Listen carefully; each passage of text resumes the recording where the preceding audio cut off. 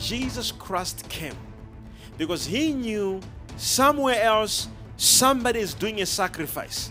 He knew someone else is giving their child as a sacrifice. This is why the Father loved us so much that he said, instead of us doing sacrifices against our enemy, he gave us Jesus as a sacrifice.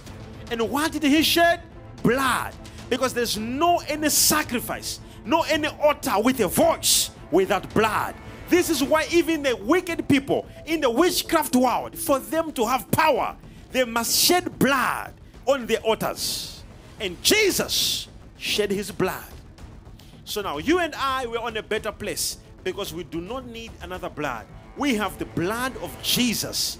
If you believe wherever you're watching from, I want to speak to you. If you believe in the power that is in the blood of Jesus, every witchcraft will be broken, every force of the enemy will leave, your house will be liberated in Jesus' name. If you believe, shout yes.